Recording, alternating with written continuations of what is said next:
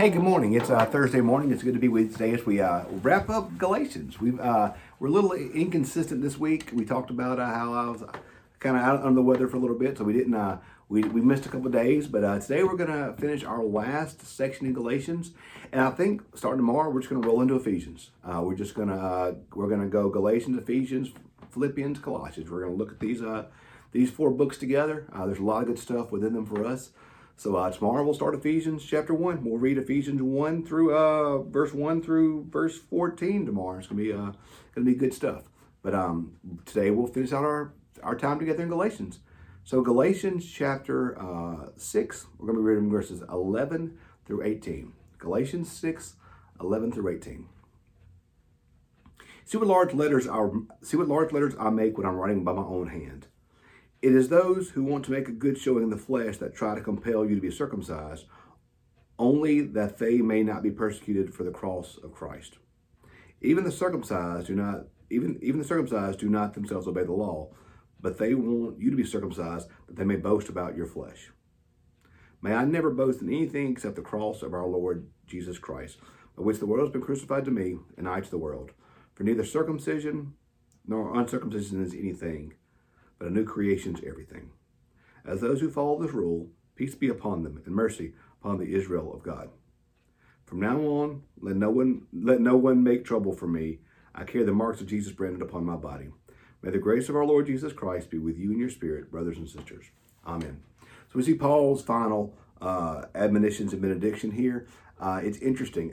Paul, you may or may not know this, Paul typically would dictate his letters. That's how Paul wrote. He would not, they didn't have computers back then, obviously, or things such as that. Paul would typically dictate his letters to either an assistant that was with him.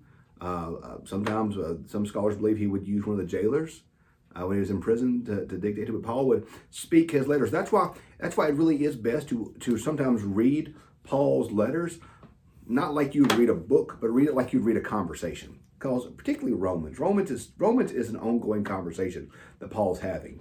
But what's happening here? Paul says, "See what large letters I make when I'm writing my own hand." So at this point, Paul has begun to write his benediction himself. Just you do this I do this. I will type out letters because my handwriting is not good. It's the right word. It's disgusting looking. But I will, even on letters I type out, I typically will sign myself. I will sign my own name. You see that a lot, where people type out letters, but they make sure the signature is signed by themselves. That's kind of what Paul's doing here. Paul is signing this letter at this point. And remember we talked earlier about how Galatians is one of the books of the Bible that leads us to think that perhaps Paul's thorn in the flesh he was referring to in Scripture is something to do with his eyesight, because he talks earlier in here how he came to them in weakness, and how they were taken out their own eyes that they could have and given them to him. So it appears as though while Paul is in Galatia, that he's having some eye issues, and so that seems to be the case there. So that leads, like I said, some scholars to think that was the thorn in the flesh that Paul talked about. But in another potential confirmation of that is he says, "Hey, look how big I write when I have my own hand." So it seems as though Paul's handwriting's gotten pretty big, and he may be unable to really see even what he's writing. He continues the conversation that they've had throughout the book of Galatians, the letter to Galatians, about circumcision and uncircumcision, following the law, and how that isn't the point. He says, even the circumcised, those are the ones who are encouraging people to follow the law and be circumcised. Even the circumcised do not themselves obey the law. They want you to be circumcised that they may boast about your flesh. In other words, they aren't even following the law. They just want you to do it so they look good. They want you to be circumcised. They want you to do this so that they look good and they look holy. They can say, look what we're doing. They aren't even following the law. The very thing they want you to do, they aren't even doing. And then Paul says, "May I never boast of anything except the cross of our Lord Jesus Christ, by which the world's been crucified to me, and I to the world." And he says, "For neither circumcision nor uncircumcision is anything, but a new creation to everything." I love, and then I like verse 17. "From now on, let no one make trouble for me." Amen, Paul. Amen. From now on, let no one make trouble for me. I'm with you 100% on that one, Paul. But he says, "May I never boast in anything except the cross of our Lord Jesus Christ, by which the world has been crucified to me and I to the world. If I'm going to boast about anything, I'm going to boast about the goodness of God. This letter has been written by Paul to undergird over and over and over again the point that we are not saved by our actions. We're not saved by what we do. We're not saved by anything that we do, but we are saved by Jesus Christ. Our good works don't save us. Our righteousness does not save us. Nothing that we do saves us, but only Jesus Christ and his grace saves us. We are saved by grace through faith, lest no one can boast. So Paul here is saying, listen, they want you to live under the flesh. I'm not going to boast anything. I'm not going to tell you how awesome I am. I'm not going to tell you how perfect I am. I'm not going to tell you how holy I am. I'm not going to boast in anything. I'm not going to boast in anything. If there's one thing I'm going to boast in, though, it's going to be Jesus. If there's one thing I'm going to boast in, it's going to be Jesus. I'm going to boast in the cross of our Lord, by which the world's been crucified to me, not to the world. The world's been crucified to me. In other words, when I see what Christ has done, the world holds no allure to me. Think about in your life. Think about in your life the time you really felt God.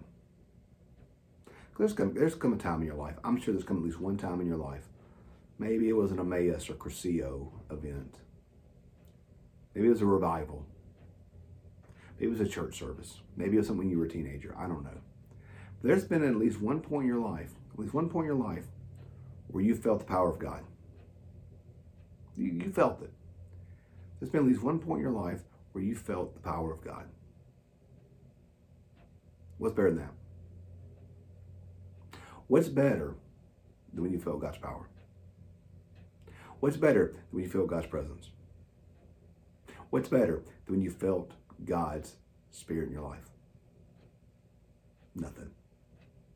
Nothing compares to that, y'all. Nothing compares to that. So the world's been crucified to me. Paul said, I'm going to boast in the cross of Jesus. To which this world that looks so alluring, looks so tempting, it's been put to death for me. It's been put to death for me.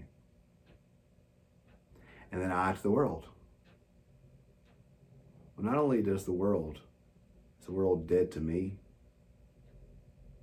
but now I know that the world has nothing for me. The world has nothing for me. There's nothing I want to offer the world in that same way.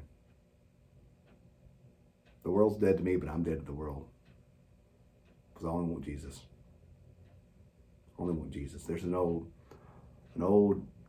gospel song, give me Jesus. In the morning when I rise, in the morning when I rise, in the morning when I rise, give me Jesus. I love that song. The chorus is, you can have all this world. You can have all this world. But give me Jesus. And we try to find life in so many places other than Jesus. We try to find it in the world.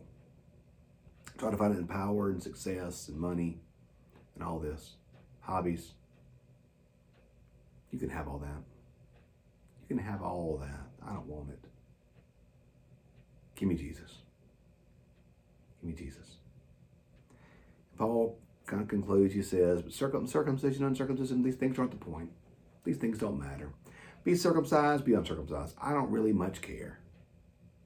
These things don't matter. What matters is the new creation. What matters is the Spirit of God working in you, bringing in new life, bringing in salvation, bringing in justification, bringing in sanctification. That's what matters. You want to fuss about circumcision or uncircumcision? It doesn't matter. Circumcision doesn't save you. Circumcision doesn't save you. It does not save you. Following the law does not save you. It does not save you. Not following the law doesn't save you either. What saves is Jesus. Either circumcision or uncircumcision is anything. But the new creation is everything. So friends, as we finish this time of Galatians together, remember what matters. Remember what really counts. It's not about our good works. It's about Christ. It's about Jesus Christ's life within us, lived out beautifully, powerfully, and gracefully. That's what matters. May we know the Spirit of God within our midst. May we know his power and his grace. And may we know his salvation that comes by grace through faith. I have enjoyed studying Galatians with you. And I look forward to tomorrow morning starting the book of Ephesians with you. Have a great rest of your day, and we'll see you tomorrow for Bible study. Thanks.